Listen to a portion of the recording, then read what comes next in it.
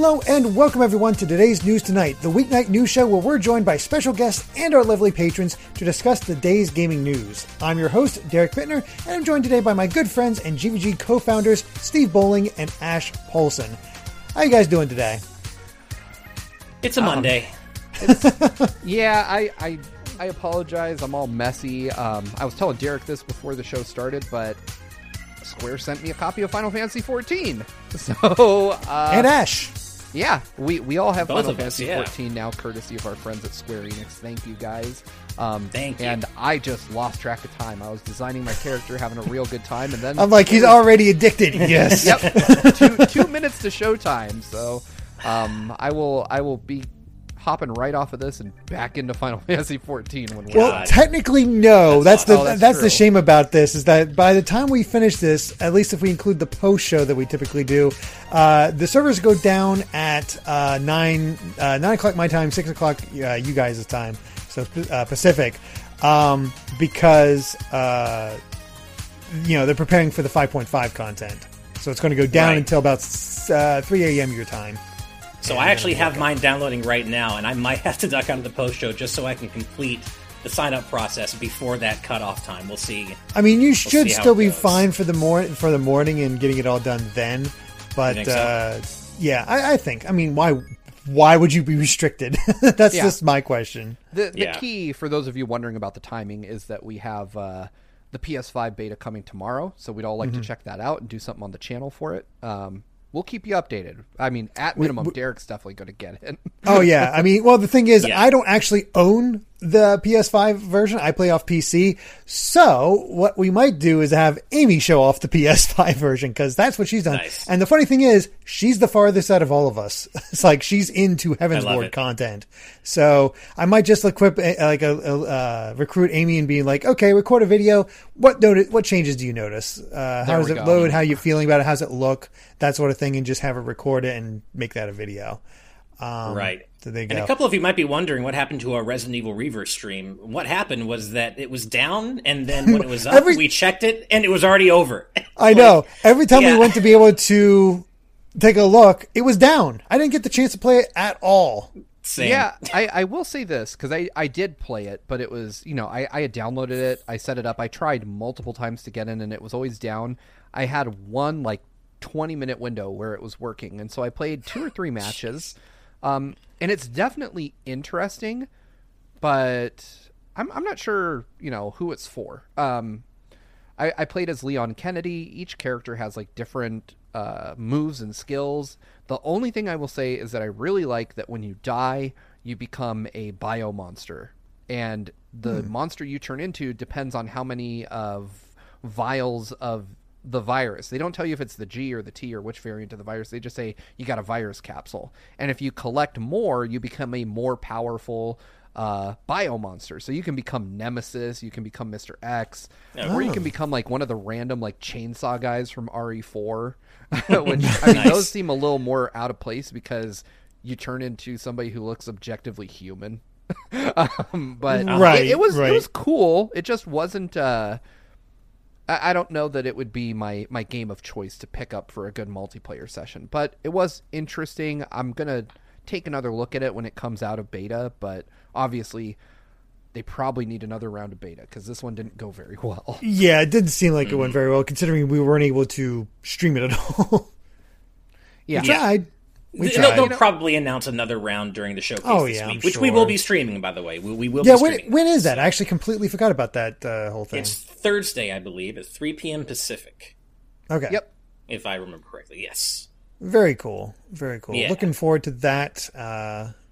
A lot of fun stuff coming up. But I should also mention, before we get too far into this, because I already kind of forgot, got me all excited about you guys playing 14. This episode is brought to you by the wonderful Game Orb. The Game Orb is a fledgling channel focused mostly on Nintendo content, and it's currently running Let's Plays of Super Mario 3D All-Stars, Splatoon 2, Smash Ultimate, Super Mario, well, not at 35 anymore, unless you want to watch their old content, showing what it was like in the before times before Mario was, when Mario was alive and Pac-Man had not yet supplanted him. Either either way, there's a lot more as well to check out at the Game Orb. So be sure to subscribe to the Game Orb at the link in the description. And of course, they also want to promote their friends' YouTube channel, Galactic Reaper, which we'll have links to in the description. Now, last time we actually managed to get them to 200 subs. Let's see where we're at now. 209. Yep. Not too shabby. Yeah. Not too shabby. So we're working towards 250 now. We got that new goal there, and I like seeing this progress. I really like seeing this progress. Even Galactic Reaper is crawling towards 50. So they actually did just upload still new Mario 35 content 5 days ago. So they've got, I guess, some stuff they recorded and are holding back. So that is still accurate. We don't have updated copy from them, but that is still accurate. They got new Mario 35 content on the channel, as well as the latest part of their Unboxed Newbies Adventure playthrough, and also a new Breath of the Wild video. So go ahead and check that out, please. And very subscribe active to channel. Game Orb and Galactic Reaper. Yeah. Yeah, they're great folks. You know, thank you so much for supporting us. Really, it means the world to us. I also want to say welcome to Super Dank Awesome Unicorn Guy, who I believe I saw join the Patreon just a couple days ago. So welcome to TNT Live. We're glad to have you here. I love that name. That's a great name. Thank you so much for your support, Super Dank Awesome Unicorn Guy. I love it. And you have to say the whole thing every time, obviously. But no, thank you so much for your support. It means the world to us. And that, of course, also extends to the Game Orb for their incredibly generous sponsorship. Thank you very much. Mm-hmm. Absolutely. Absolutely. So I'm looking forward to going back to 14 real quick, because you guys got me all excited. I'm so curious what kind of characters you guys are going to be creating and what classes you're going to be choosing. Because I know Steve has already decided on He's going Dragon Boy, and we'll see what. Man, I have no idea what I'm gonna. I hate character creators because I take way too much time sliding this into.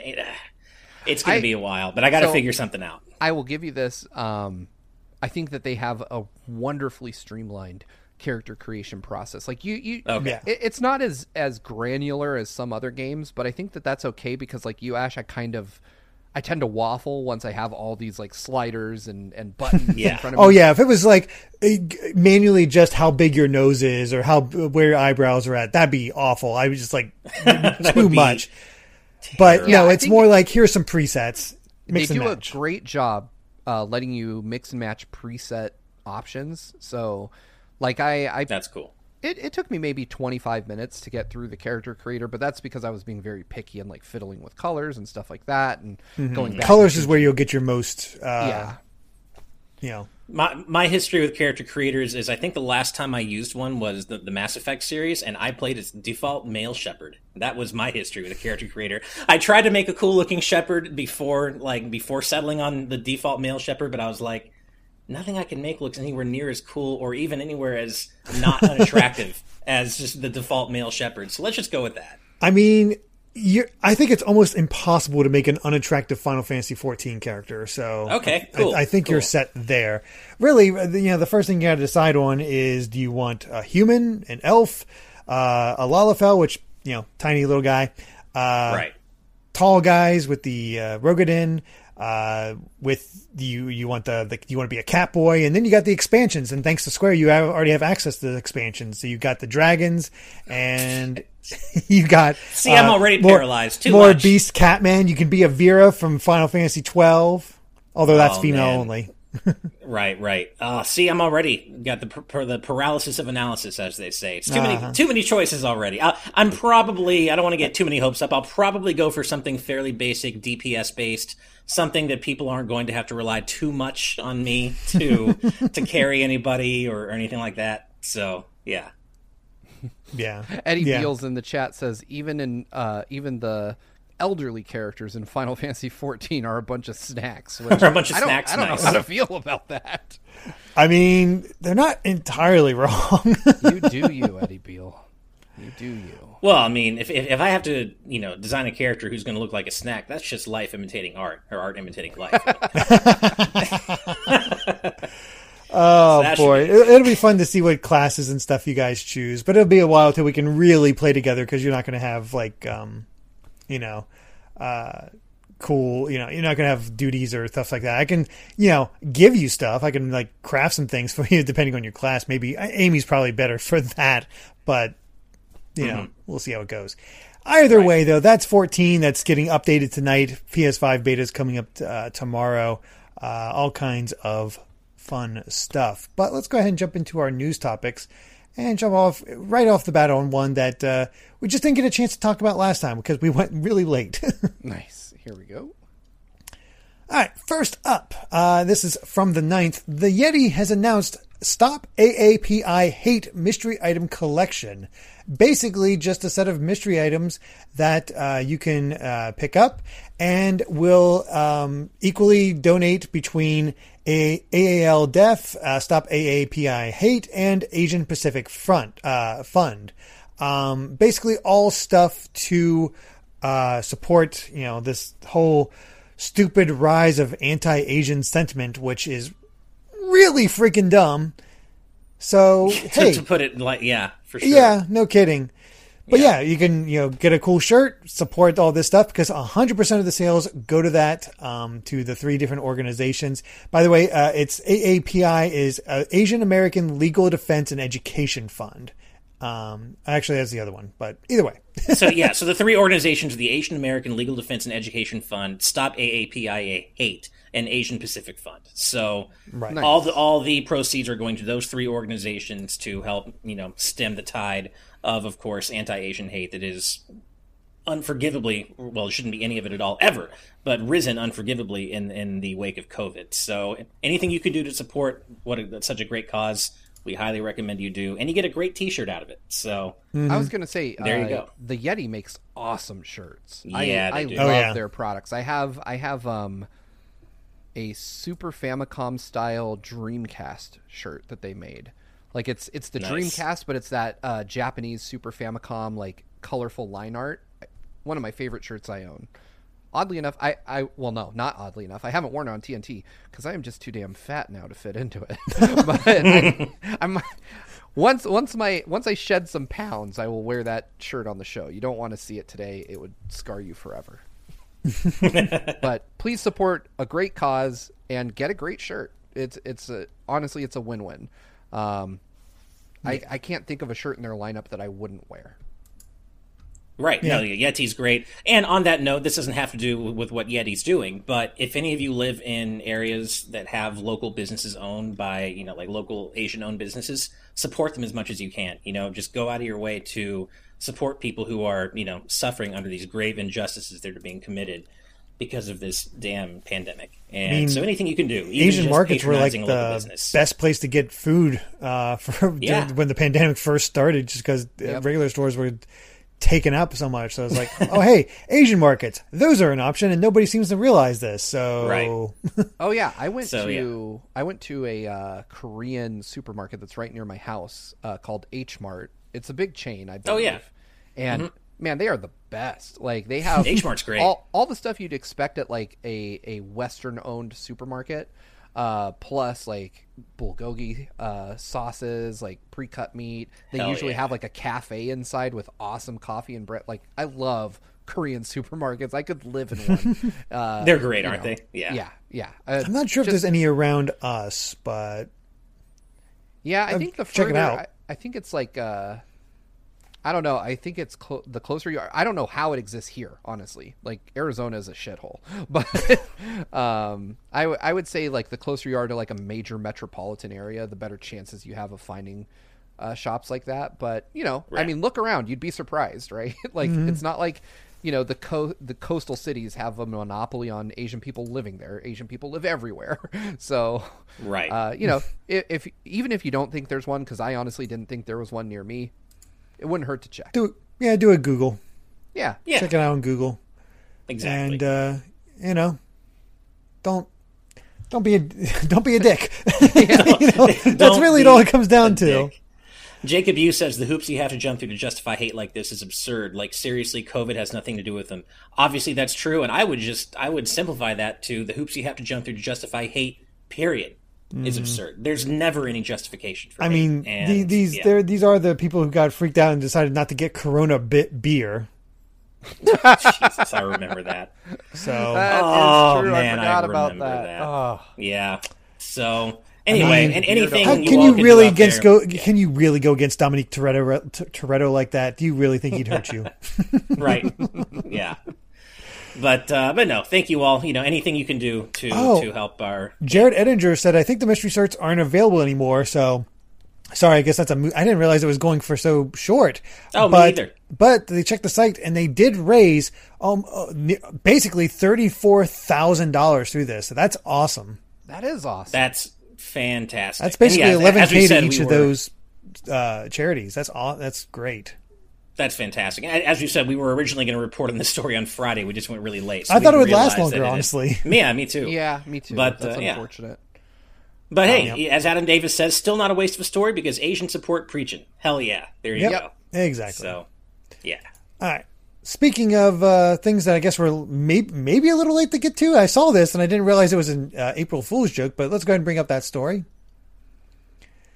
So a fan mod has been released, or at least shown off, called The Legend of Zelda Winds of Time, which merges the Wind Waker's art style with Ocarina of Time. According to them, it's just an April Fool's joke for now, but a mod pack could be coming someday, which... I watched the trailer for this. I don't know if you guys have yet, but it's fantastic. I really like this. Awesome. Plus, they have as part of this mod, they have playable Malon. Like they have Malon using the sword and shield, running around and fighting. It's pretty great. I would be more than happy to replay Ocarina of Time yet again for like the 100 millionth time in this art style. Are you kidding me? This looks so cool. really good. Yeah, Man, even the font, the typeface in the dialogue boxes is straight out of Wind Waker, and I love it. You know what I can't help but think, though? I look at this. I'm watching the trailer along with our audience as we're talking about this, and I think I would love it if we got a remake of Ocarina of Time that for Kid Link used this exact art style, and then when you pulled the sword from the Temple of Time, it went to Breath of the Wild art style. Ooh. Oh, interesting. Or maybe like they could do like a more refined version of Twilight Princess's art style. I was going to say that would darker... be. I would like. I was going to say Twilight Princess, but I have key issues with Twilight Princess's art style as it exists. So I'm with you in that it would need to be further refined. Like get rid of all the bloom. maybe let the world be something other than brown. But yeah, I agree that would be a really striking thing to do. Just have. You pull the sword out of the stone and then everything's kind of, closer to photorealism. Because that would be just, oh my God. So this mod was created by Big Shark Z. Apparently created over the course of 2 weeks and originally planned to be nothing more than a showcase. However, because of all the positive feedback, they're actually going to go for it. So it says, while it's not a full or brand new game, all that was showcased here will someday be made available in the form of a mod pack. This video was made in 2 weeks with very little sleep as a proof of concept to show that some of what can be done with Wind Waker modding. However, please understand that this is a very large amount of work for a single person. Over 100 hours were spent working on this, for example, and that my free time is often limited, so it will take a while to have a proper release, especially when I have many other projects in the works. And you don't want to release it until it's done because, well, Nintendo. Right. But honestly, this just sort of shows to me that for old, Zelda remakes, like if they ever remade the original Legend of Zelda or Zelda 2, the Wind Waker style would work pretty well and still maintain that sort of feel for it. Because that's what Miyamoto said back in the days when they envisioned the original Legend of Zelda, that Wind Waker Link is how they envisioned it. Yeah. Right. I think it would be really cool to see. I mean, I don't know how Nintendo hasn't remade these games themselves yet, which is almost ridiculous to think about. But I do really, really love this idea. I would love to see this. I would wait for this. Man, just I still wonder how he's going to handle the change to Adult Link, because it is built. You can tell very readily that it was built on top of Wind Waker, not Ocarina. So it's not like he reskinned Ocarina, which means that, man, that's got to be a lot more work. Because you're adding a lot of mechanics and a lot of things that weren't present in Wind Waker. So I don't know how you do it, but I'm here for it, man. I wish Nintendo would just pick up this idea and give this guy the resources he needs to do it. Or just, yeah, right. We honestly, wish. Nintendo steal it. It's fine. Yeah. I don't think it can be overstated just how long it's probably going to take for this to be turned into a. Oh, full it's gonna be mod pack. 2-3 years. Yeah, If but even I that mean, what we've short. seen so far. Yeah, I mean, who knows? But what we've seen so far is just really, really inspired and really cool stuff.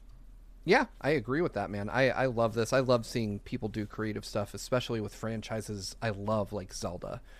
So, hopefully we get something more out of this. But I'm glad to just see that trailer. It brought a smile to my face. That was a really great, it's an April Fool's joke that's not malicious or not messed up in any way. It's just a cool idea that somebody put out there.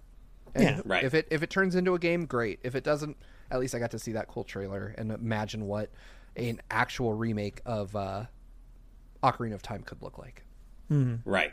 Eddie Beals in the chat says, imagine if the public response to what you thought was a funny April Fool's joke was, no, actually do this. Well, it's funny you say that because that's kind of what happened with Yakuza Like a Dragon. That originally was kind of an April Fool's joke, and then they kind of came out after that like joke trailer with, turn-based combat and said, oh no, we're actually making this, and it's actually going to have turn-based combat now. And it turned out to be fantastic. Yeah, Everybody loved that's, it. That's precisely how they did it, and I mean, it was just absurd enough that it worked. I mean, they said it was an April Fool's joke, and then they let that simmer for a very long time. They didn't come back till I want to say almost 6 months later, and then announced that it was actually a game. Maybe not that long, but it definitely was. They waited a let decent amount of people- time. Yeah, they let it ride for at least a few months. And as Eduardo Tena mentions, Pokemon Go, I don't know if it started, but it definitely inspired by Google Maps April Fool's Day prank. Yeah, I agree that somebody probably saw that and thought, yeah, we could do that. Yeah, I'm sure like Pokemon saw that, was like, Yeah. Our resident pun master, Azran127, says, to think this modder was up at every wind-waking hour to do this. It's Monday, man. You're not supposed to be dropping great puns like that on a Monday. It's too early. It's too soon in the week for that, man. Yep. All right. Well, let's go ahead and move on to our next story. And Japanese retail sales of Super Mario 3D World plus Bowser's Fury have already surpassed the total sales of the Wii U original. So in 8 weeks, it outsold 14 months of sales Wow. of that. This is all according to Game Data Library on Twitter. And yeah, to date, the Wii U version of Super Mario 3D World in Japan has sold 602,000 copies. And in 8 weeks, the Bowser's Fury update has sold 620,000 copies. So Yeah, and Game Data Library adds that 3D World on Switch is most likely a million seller already when factoring digital sales. But on the other hand, digital on Wii U is hardly a thing. So 600K for that version is kind of it already. Maybe like a little bit more than that, but not very much. Chris Masterson, whoa, this graph is bad. It's not exactly easiest to read, but it gets the point across. It gets the Yeah. point across.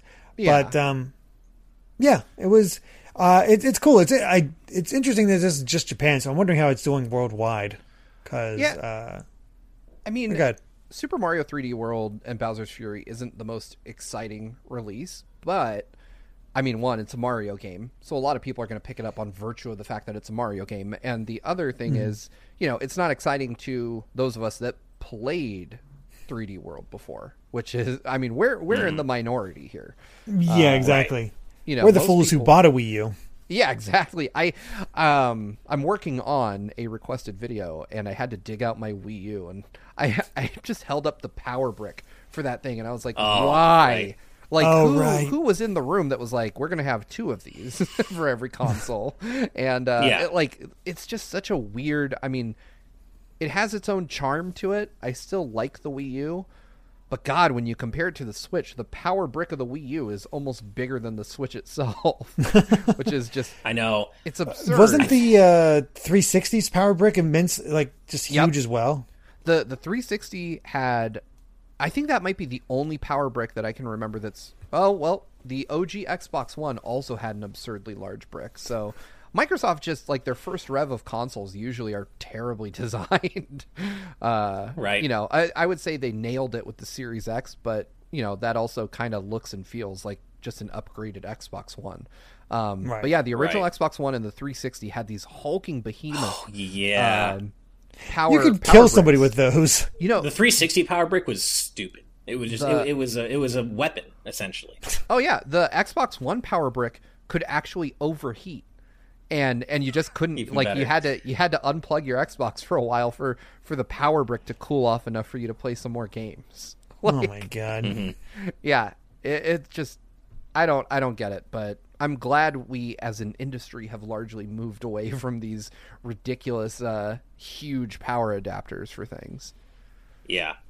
I think the Wii U definitely deserved better, and we've all talked at length about how it could have gotten better if not for Nintendo's horrible naming and marketing. But I do think, ironically, that its greatest legacy may end up being the fact that the Wii U walked or crawled so the Switch could walk or run, however you want to say it. But I mean, the Wii U is essentially a prototype Switch in terms of the idea behind it, and the tech just wasn't quite there yet for what the Switch would eventually be.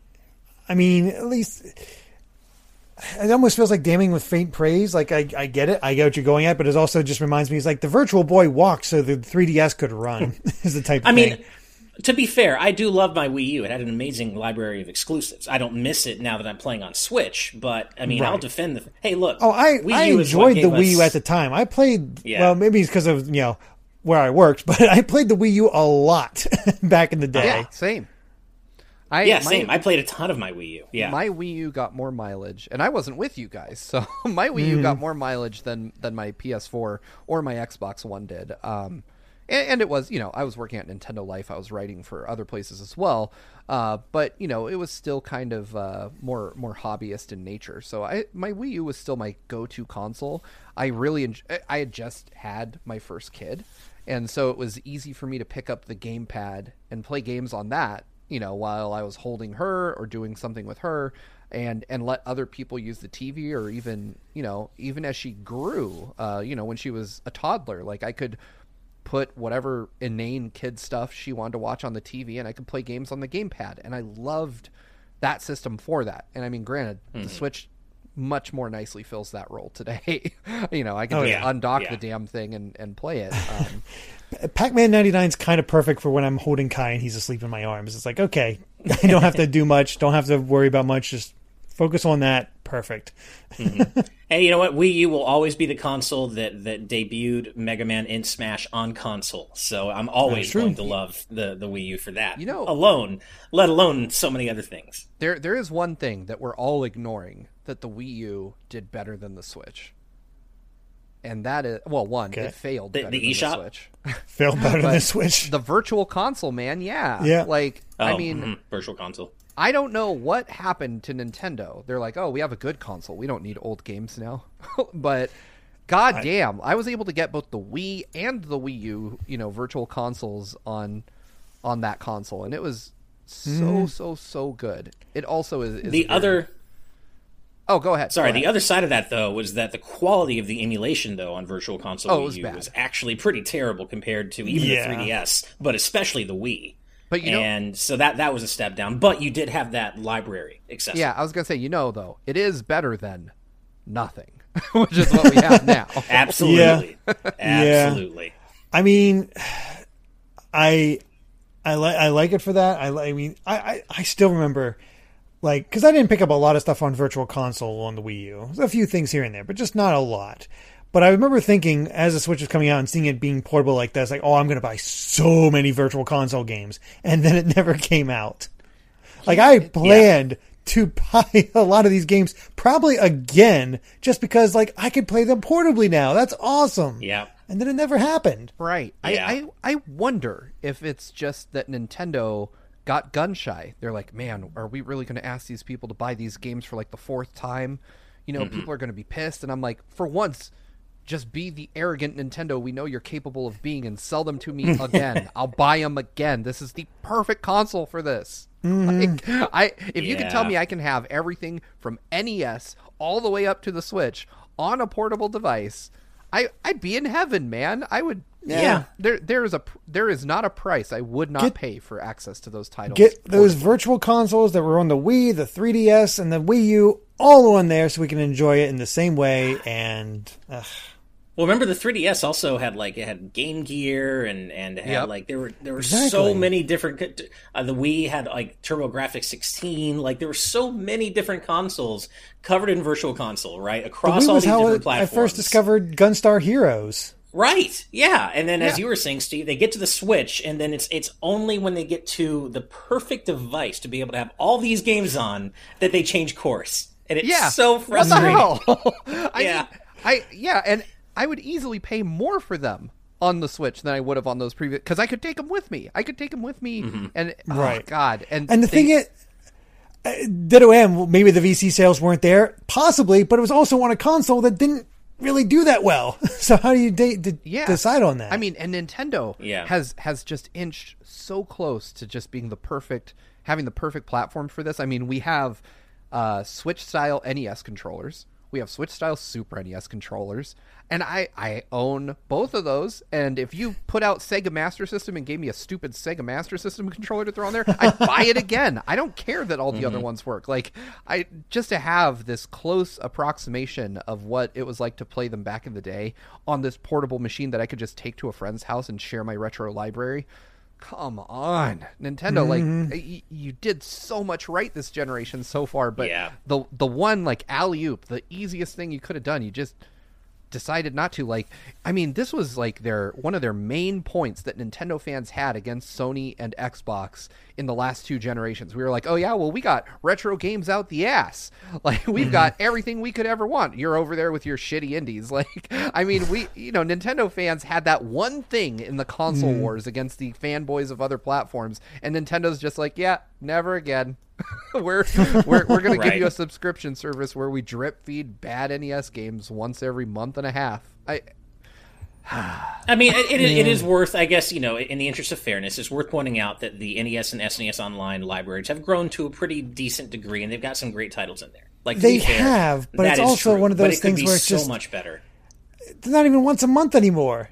It'd be fine if we were getting, it's a drip feed, but give us a consistent drip feed. Yeah. Well, yeah, and as like folks in the chat are pointing out, the Wii U had GBA, it had DS. Thanks, hey, it's Dingo, Danilo Imini. I mean, there were so many platforms that were covered in various Virtual Console iterations that are just not here, and it doesn't seem as though that's really going to change. Maybe we'll get another system or another console covered in Switch Online at some point, but.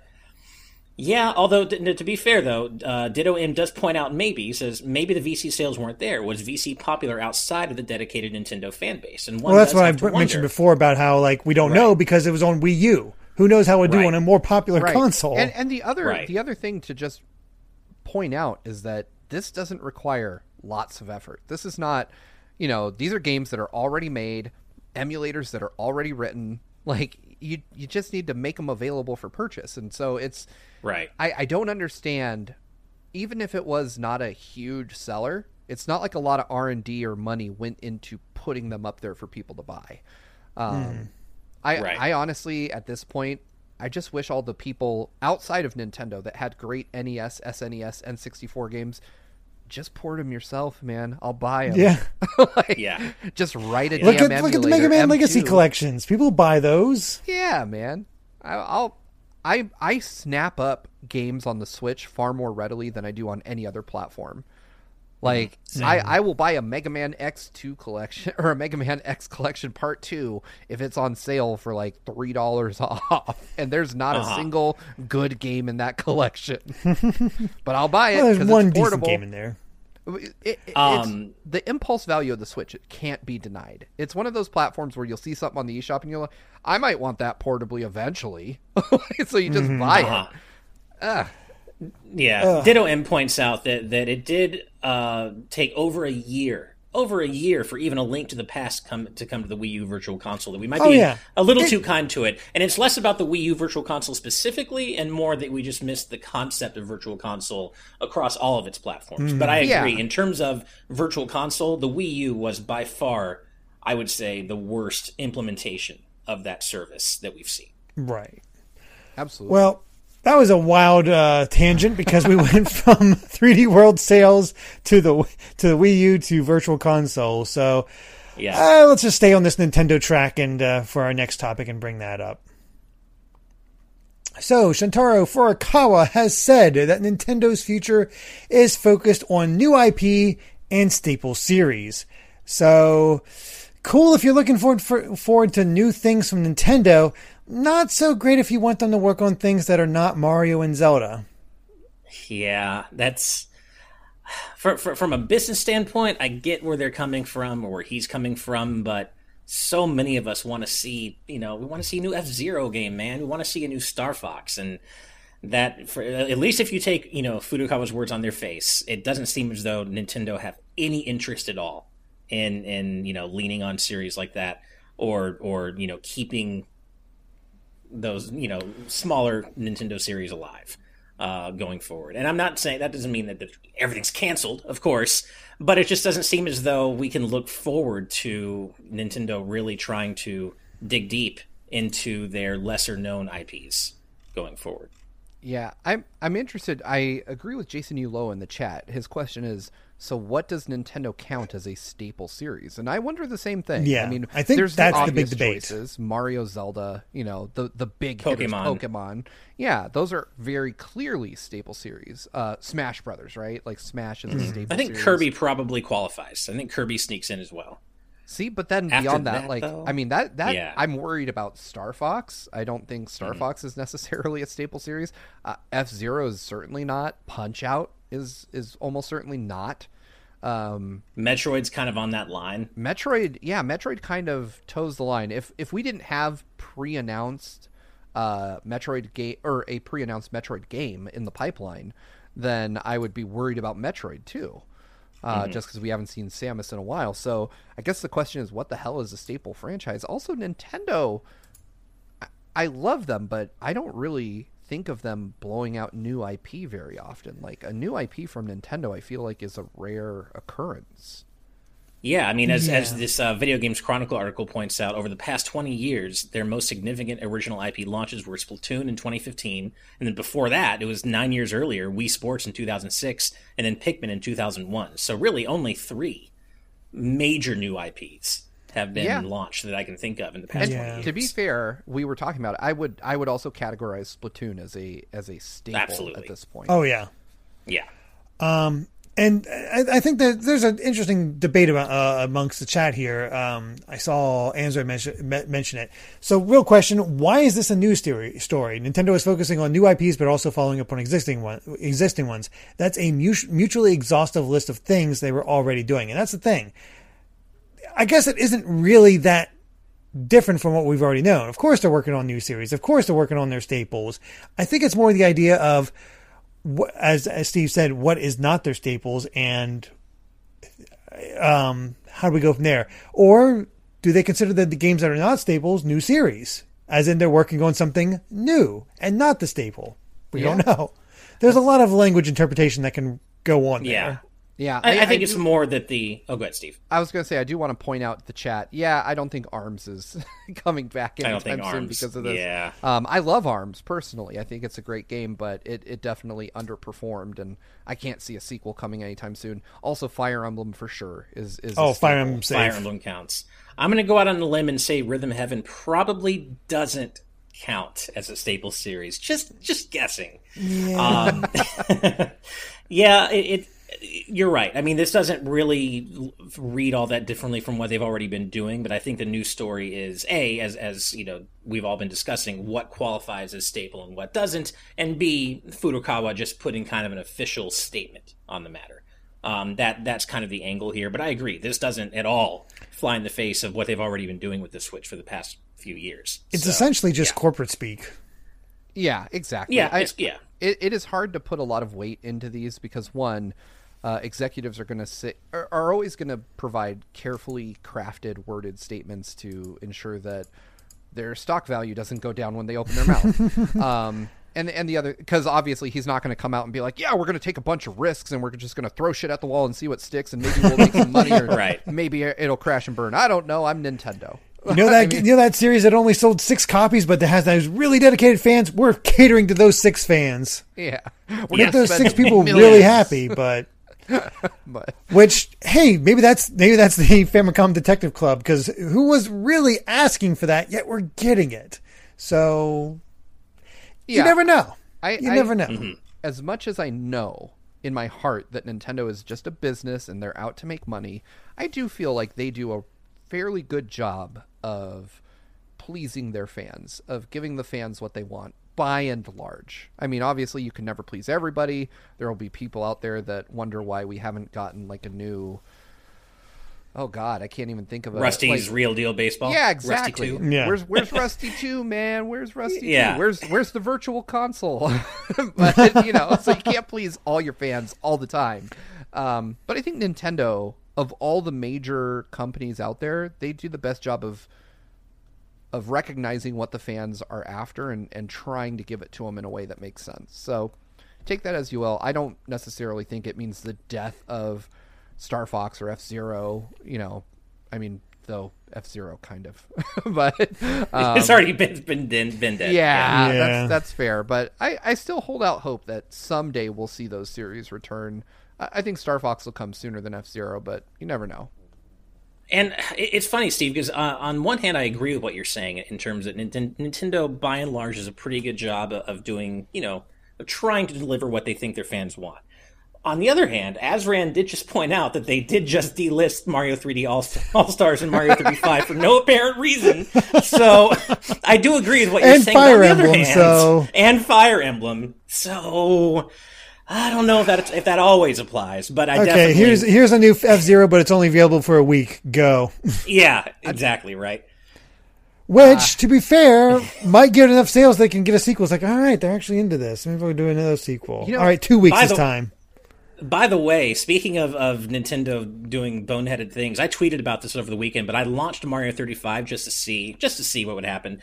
That game still, more than a week after its death, it still presents you with new daily challenges. Why would they do that?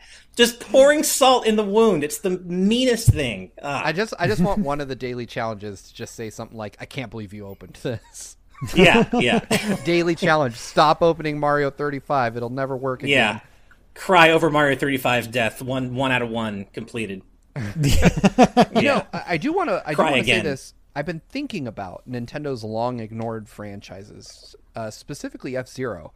Why don't they just go the route of making like an SNES style F-Zero game just to gauge interest? Like put out not low. I don't want to say low effort, but put out something that is not costly for them to make from a development perspective.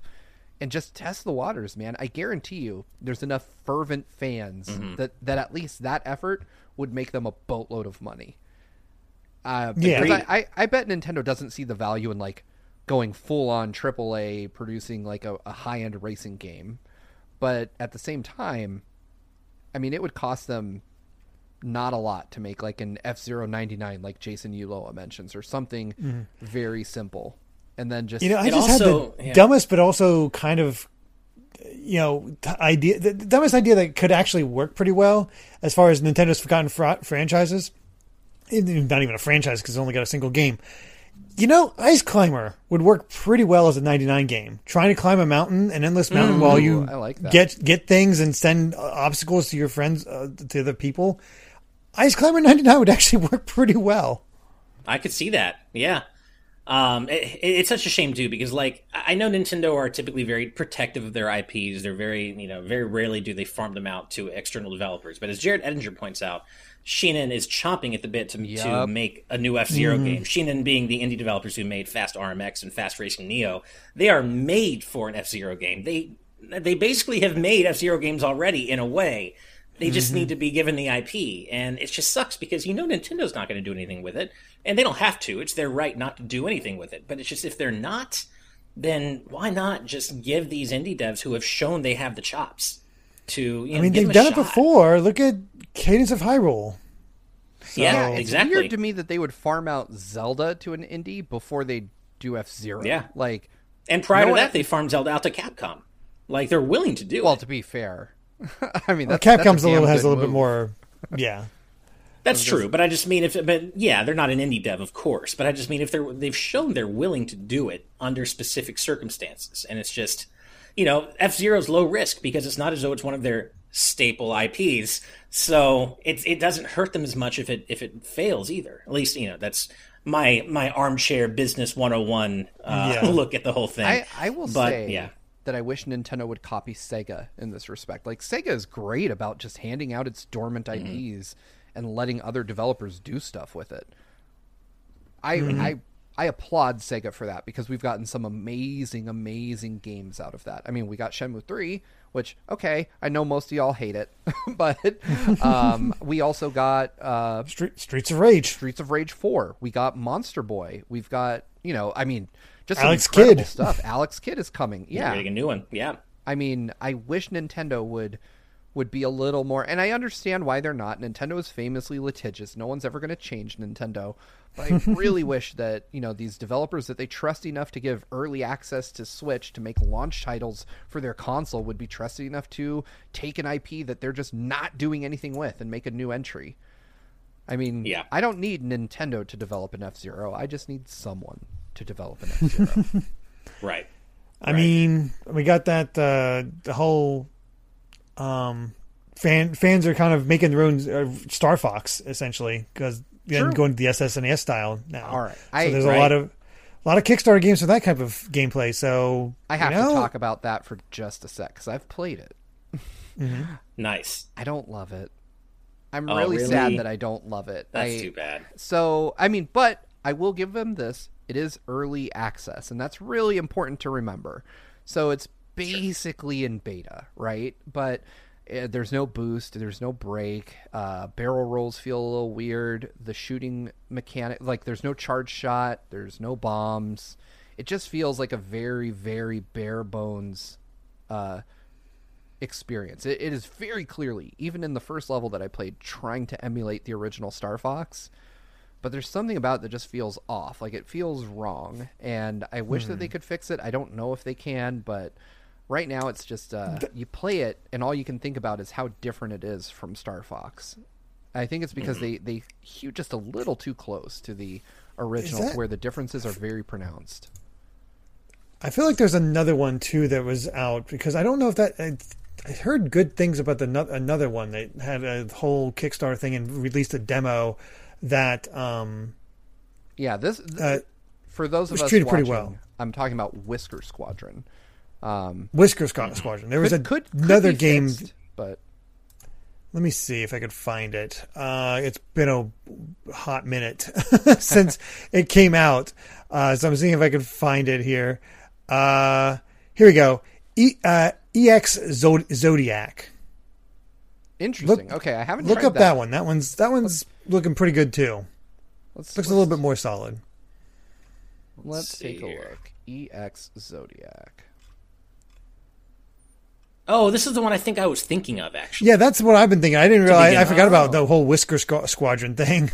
Yeah. Oh, holy shit. This looks amazing. Yeah, this is what I was thinking of. Yeah. Yeah, there you go, Steve. We just got to point you in the right direction. What the hell? Okay, I'm playing this. Yeah, Whisker Squadron. I don't think I've ever even seen Whisker Squadron. The one I was thinking of all along during this conversation was EX Zodiac. Oh, man. Yeah. This looks incredible. And they hit 50,000 pounds of their 20,000 pound goal, so it's coming eventually. Well, go download. Yeah. I just clicked download on the demo right now, so I will be checking this out. I'll report back on the next episode of TNT if EX Zodiac scratches that Star Fox itch. But unfortunately, Whisker Squadron has potential, but it's not quite there yet. I would recommend holding off on that one until there's the logo kills me for Whisker Squadron since it's so clearly Star Fox. So clearly evoking that. It's funny. Whisker Squadron feels like it is trying to be a Star Fox remake, and I think that's what makes the differences shine in a really unfortunate way.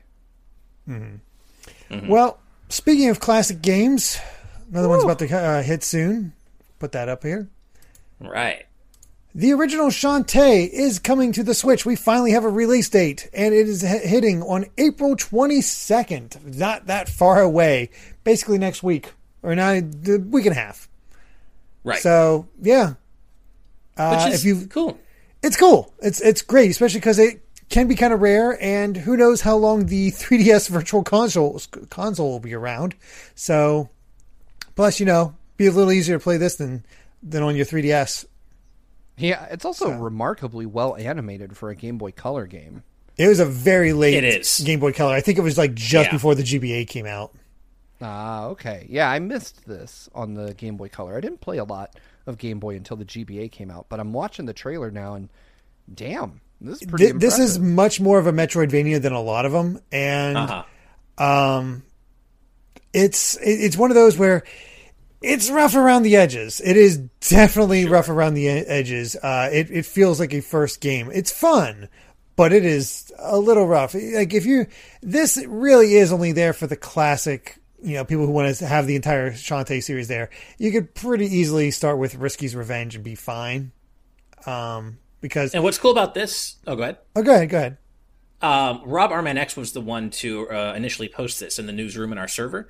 And he specifies that this version, of course, has the GBA enhancements. And apparently, though, that's the first time since the original release that those have been available. Mm-hmm. So I don't think any other re-release of the first Shantae up until now has had the GBA enhancements accessible, which is a really cool addition. Yeah, nice. There's a lot of love being put in this, and as also been mentioned, the entire Shantae series is now playable on the Switch. Right. Yeah, that does. Yeah, because Risky's Revenge Director's Cut's already on there. So, yeah, that makes, all 5 games are here now. That's awesome. Mm-hmm. Yeah, it's a good series, and it was one of those series I heard. I guess I first heard about because it was like there was this late Game Boy Color game that came out that apparently was really good. But now it's super rare because it was such a limited release and it was too late. Because this was published by Capcom initially, of all things. Oh, right. And it was like, dang, I missed it. And then we got the sequel. We got Risky's Revenge, but that was a DSi only sequel. It's like, I don't have that, so can't really do that. I think I got Risky's Revenge when it came out on mobile. I was so interested in trying that series. That's when I first experienced it. I got it on my cell phone when they released it on the Apple thing, and it controlled fine. I didn't beat it because I hated the controls, but I was like, okay, I saw the personality. So it is really cool to see all this. The original Shantae, I would say, holds up. It definitely is rough, as you were saying, compared to some of the best in the series, like Pirate's Curse. Like, if you're going back to the first game from Pirate's Curse like I did, definitely be prepared for an understandable dip in quality, I would say, but that doesn't mean that the original Shantae's bad. Like, it if you got it at the time, I'm sure it was a kind of mind-blowing in a way. Exactly. So, yeah, cool stuff. Neat, neat blast in the past if you want to check it out yourself, and coming very soon. So, yep. But time for a different kind of PSA. Go ahead and put up that topic. So, I've been working on chronicling some of the games that you might want to pick up on the PSN before the PS3, PSP, and Vita shops close. There's other things apparently you got to keep track of too, because people have discovered that various PS3 game updates are no longer available. So if you haven't patched your games, you're going to want to do that. Go through and patch your PS3 games and see if they're still available, which I don't even know how you figure that out. Right. Yeah, that's a good question. They're saying it's really, really scattershot with what games have lost patches and which ones have them. In the original thread, they mentioned like one game didn't have any patches, but then the Game of the Year version of it did. Like, just a very weird criteria for how these patches are getting pulled off of the PSN. And some are only for EU, some are only for Japan, some are only for North America. Well, as our very own dear friend John Cartwright also points out, that this really sucks for online games that gate access unless you're on the latest patch. And he points out that Tekken Tag Tournament 2 is one of the games that seems to have already lost updates. So we're literally like losing the ability to play games we already own or that you may want to own in the future because they're just pulling the ability to patch PS3 games. Sony just continues to God, this sucks. Yeah, this is the way you encourage piracy. Unfortunately. It's an erasure of history. I mean, we're losing Yeah. games that existed on solely on these platforms. It sucks. They're and in a broader sense, it feels like they're taking something away from people that they've paid for, which Yeah. I have no nice words for that. That is a very difficult thing to defend. It's indefensible. It's gross. It sucks. I just don't understand why. I understand pulling down the store, at least in terms of business logic. Like, oh, we want people buying PS5 games or at minimum PS4 games. It's time to move on. But not letting people re-download shit they bought, or you know, even hobbling the ability of that's the thing, physical games to get updates. They announced to be able to re-download the stuff you've already bought. It's just so it's weird to not allowing the patches to be there. Yeah, that's where it deeply confuses me and frankly upsets me quite a bit. It's unethical, really. Like, why would you? I agree. Why would you do this? How is this the right way to handle anything? And also, the fact that they're doing it without communicating anything. Right. It's just anyone. like done. Yeah. Yeah, Here I mean, today, gone as tomorrow. you said, Steve, I agree with you. There is a certain amount of business sense that it does make to shut down the older stores, even though I still don't agree with it. I can at least justify that in my mind, but there's no justification for locking people out of things they've already purchased, and out of the full use of hardware they've already purchased. It's not just about the games; like it's about the system that these games are tied to as well. And now you're losing functionality of a piece of hardware you've bought into as well. And I know there are people out there who will say, well, the PS3 came out X many years ago, get over it and move on. But that's still your PS3. You still put money into that, and I think you should be able to still continue to play it as you will.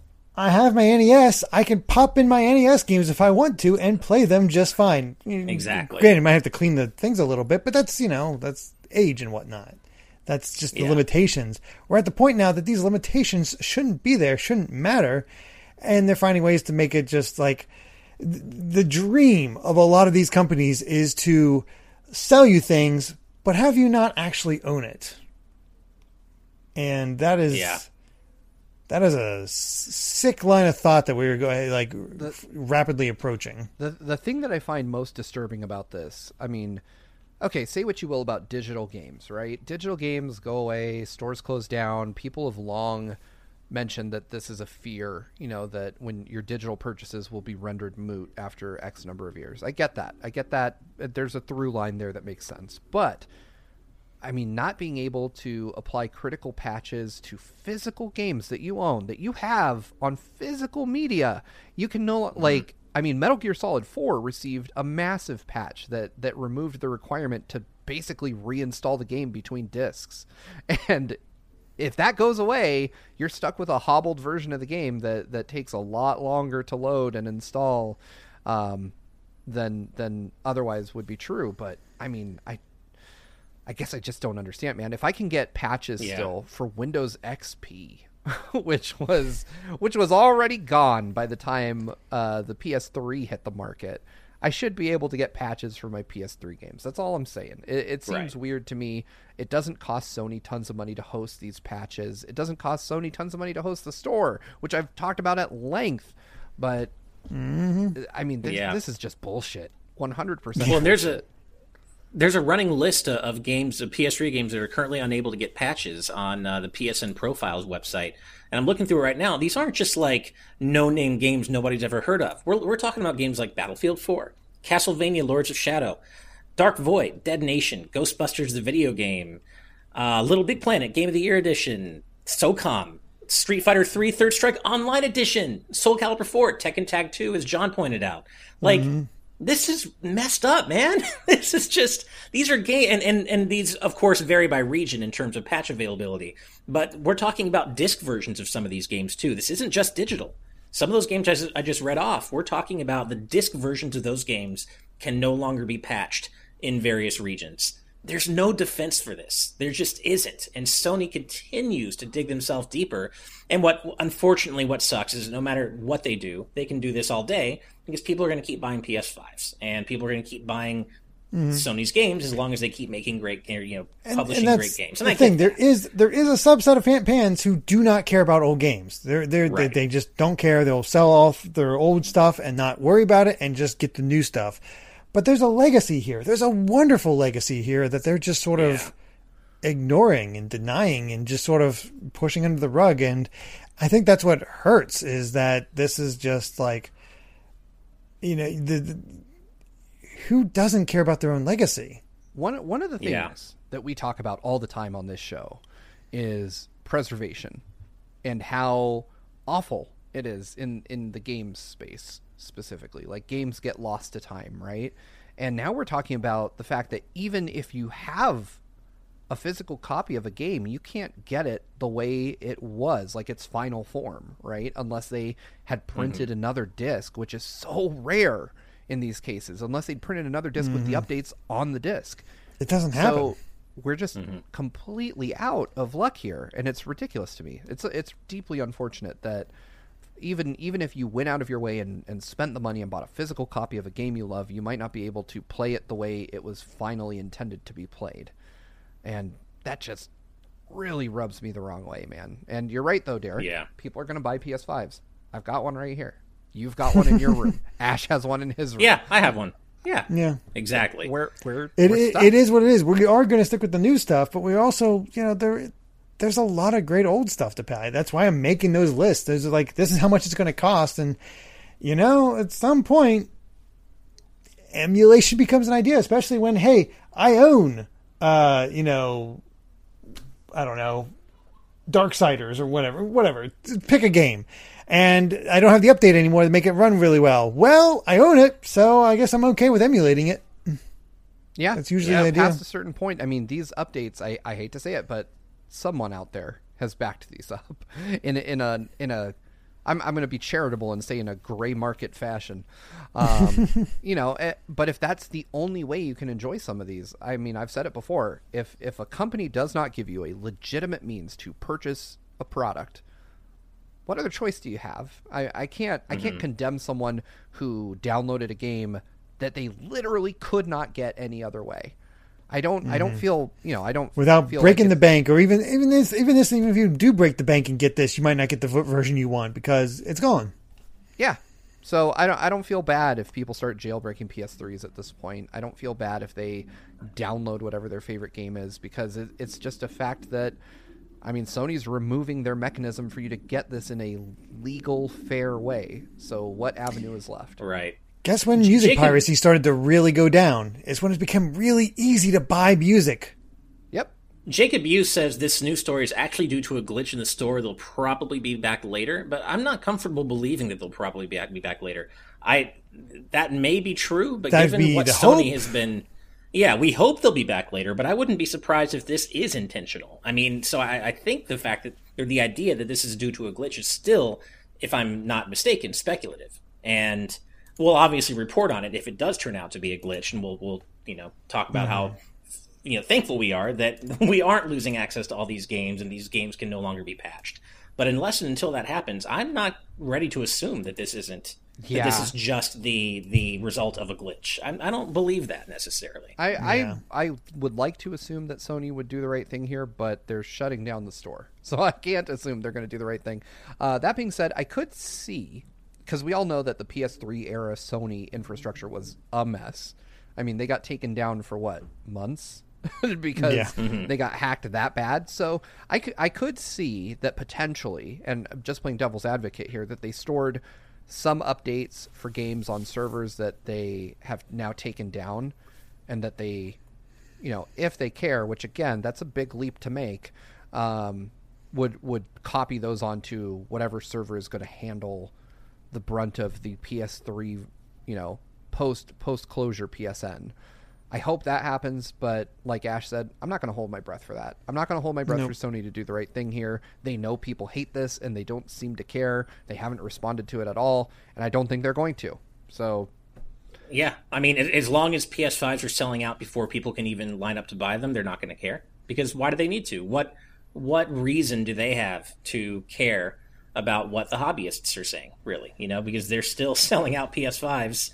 as soon as they can release, sometimes even before they can be release them to be available, because they're just snapped up by bots. So, what motivation do they have to care about this? Unfortunately, the answer is none.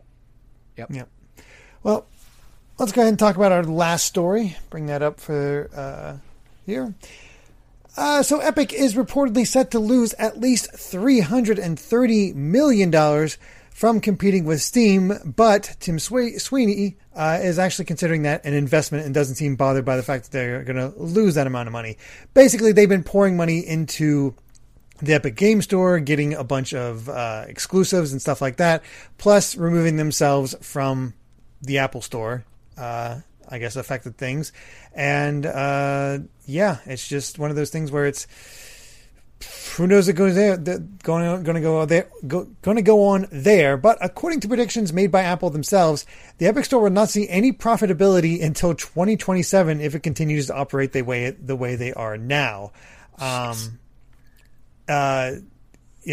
He just, and of course Tim Sweeney's like, no, we're cool with this, but I think that might be just, I can almost read that as like, no, I don't, it's like, Apple said that, screw them, I don't believe them.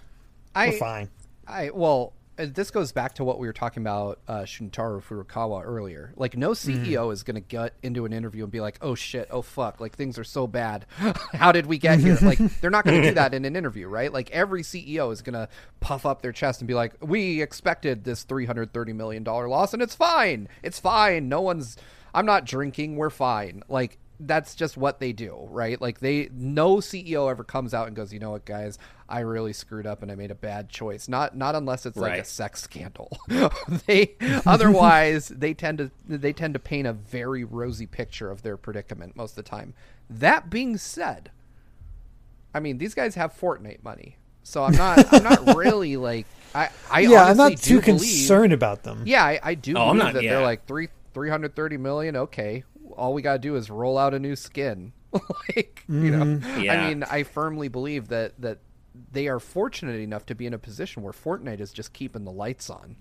And I could see this. I think that they have this grand design of supplanting Steam, right? Of toppling Valve, and they're spending the money they think it'll take to get them there. It's not working, but they clearly it usually just how they do it. Really upsets people. Yeah. Nobody's happy when they like a game is an Epic Game Store exclusive. Oh no. Also, given how difficult things are for people right now, just to hear Tim Sweeney say, "Oh, $330 million, that's an investment. No big deal." It's like $1 million could make such a massive difference in so many people's lives. $1 million put between the three of us, right? Would be like change and it's just so to hear that it just makes me. I mean, I know we're kind of comparing apples to oranges because the Epic Game Store is I know, right? Apples to oranges. They're their business. They have all this money to play with. It's just it leaves a bad taste in my mouth to hear Tim Sweeney, who I dislike for other reasons besides this, but to hear him just say 333 million, no biggie, whatever. Right. I'm still going home with a fat paycheck, so I'm looking at this GameIndustry.biz article on it, and they mentioned a report by IGN that showed that players spent $700 million on the Epic Store in 2020. But only $265 million of that was spent on the third-party games exclusive to it. And remember, just for Remedy's Control in 2019, they spent $10 million securing that PC exclusivity. So, jeez, it seems like that kind of investment is not actually helping them. Mm-hmm.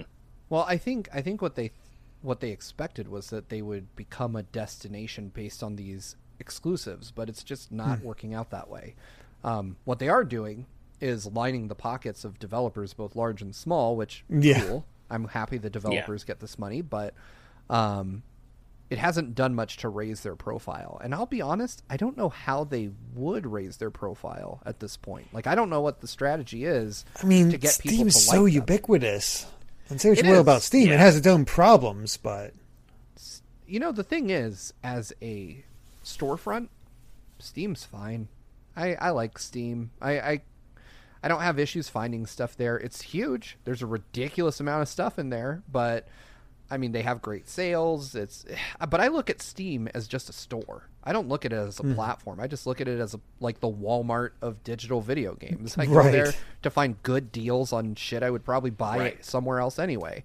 And I'll be honest, I just have Epic because, one, I have to have it for Fortnite, and I do play Fortnite from time to time, and two, man, there's like free games on there sometimes. I'm not going to turn down a free game, but it also doesn't give me any incentive to go spend money. It's just a place where I can get a game for free every month, which, cool. Yeah. Sorry, Epic. Like, I don't care about anything else you do. But if you keep giving me free games, I'll open the app once a month for sure. Yeah. Yeah, it's an odd thing, and it's one of those. It feels like every time we get news on Epic, it's like, that's interesting. Really don't care about them though. Like there's never a horse in that fight.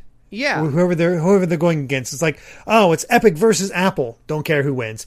Oh, it's Epic versus Steam. Don't care who wins. It's always like the mega corporations where it's like whatever. It's weird because they're constantly in some kind of drama, but I don't like them.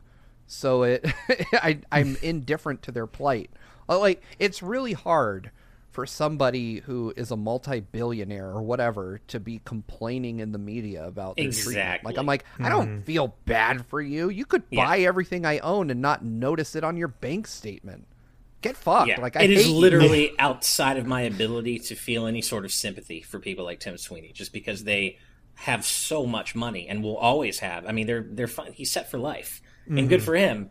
But I don't really want to hear you complaining about money because you have way more than I probably ever would. To be fair, he did not complain about money. He just sort of yeah. Oh yeah, no. I'm going back to the Epic versus Apple thing for Scuff 196. That lawsuit is still ongoing, which is what this story came from. Yes, according to this, the trial is scheduled to take place on May 3rd. I'll be curious to see how that goes, because I certainly am not on, I don't take corporations' sides or anything. I'm not like pulling for Apple to win or anything, but I do think that the case Epic is trying to make in that fight is a bit tenuous and maybe not great. But we'll see.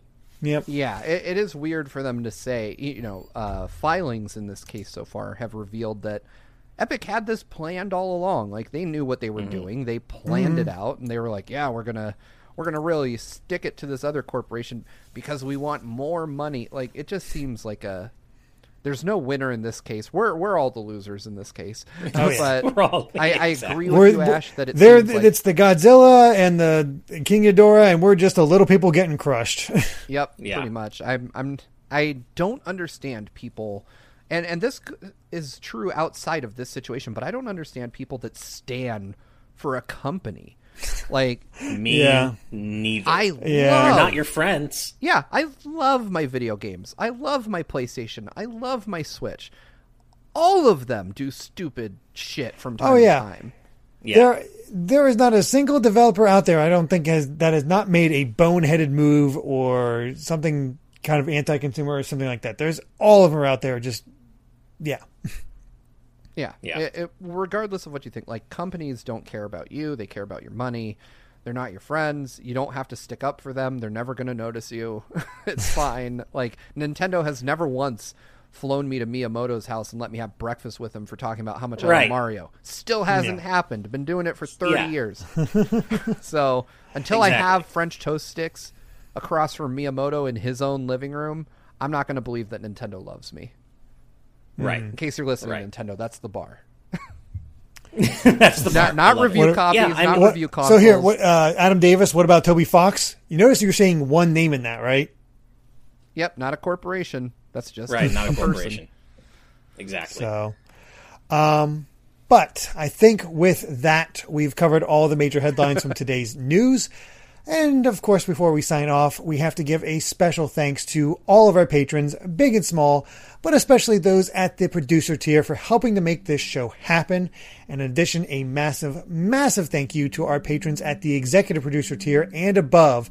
And those fine folks include Jared Edinger, Brandon Bovia, Rob Arman X, Dan Inchwhistle, Z Patty, Hyrule Hermit, Sky Blue Flames, Adam O'Sullivan, Richard Herrera, Michael Phone, Floating Mew, Aiko Carroll, Christopher, The D-Pad, Vesmio, Waffle King, Nick Waterman, Kitty Kong Facts, Angel Martinez, Vedran Hutik, Makalau, John, Joshua Hunter, Evernight Studio, Benny Yao, Azran127, Ken Rouleo 9, Jake Pelka, Geller, Joseph Rutkin, Titus Malvolio, Charlie Bird, Lucky Wonderfish, Top Dog 23100, Young Ben Kenobi, Douglas Chomix, Andrew Medeiros, Orem M, Patrick Harrison, Becca, Rocks the Cat, Fizzy Wigoid, Flaming Highwayman, Sean Garrett, The Legend of Groose, Eddie B, Kai Ed, Kit Fisto, West Egg, Master Lynx, Sean Davis, Deaneth, Jackson Jordan, Michael McCall, Matthew Wong, Ashish Joshi, Goron Amber, Straight Lace, Hoobie, Wolf X Blake and Moon Macarons, Kane, Captain Finlandia, 60 Minutes and 60 Seconds, The Game Orb, Dano the Artist, Synchro Lord, Brainchild, Rosa Bowling, Hi, Mom. Scuff 196, Skull Kid Tiger, AJB Cool, Jason Uloa, Jaden Buck, Phantom Project, Wheezy Penguin, and Anthony Wilson Jr. Thank you all so much for all your support. It really does mean so much to each and every one of us here. Warms our hearts. But remember that you too can become a patron over at patreon.com/gvgaming, where you can watch today's news tonight live for as little as $5 a month. Thank you all so much for watching, and if you like this video, be sure to subscribe to Good Vibes Gaming for more good times like these. And until next time, good night and good vibes. Bye everybody. Bye.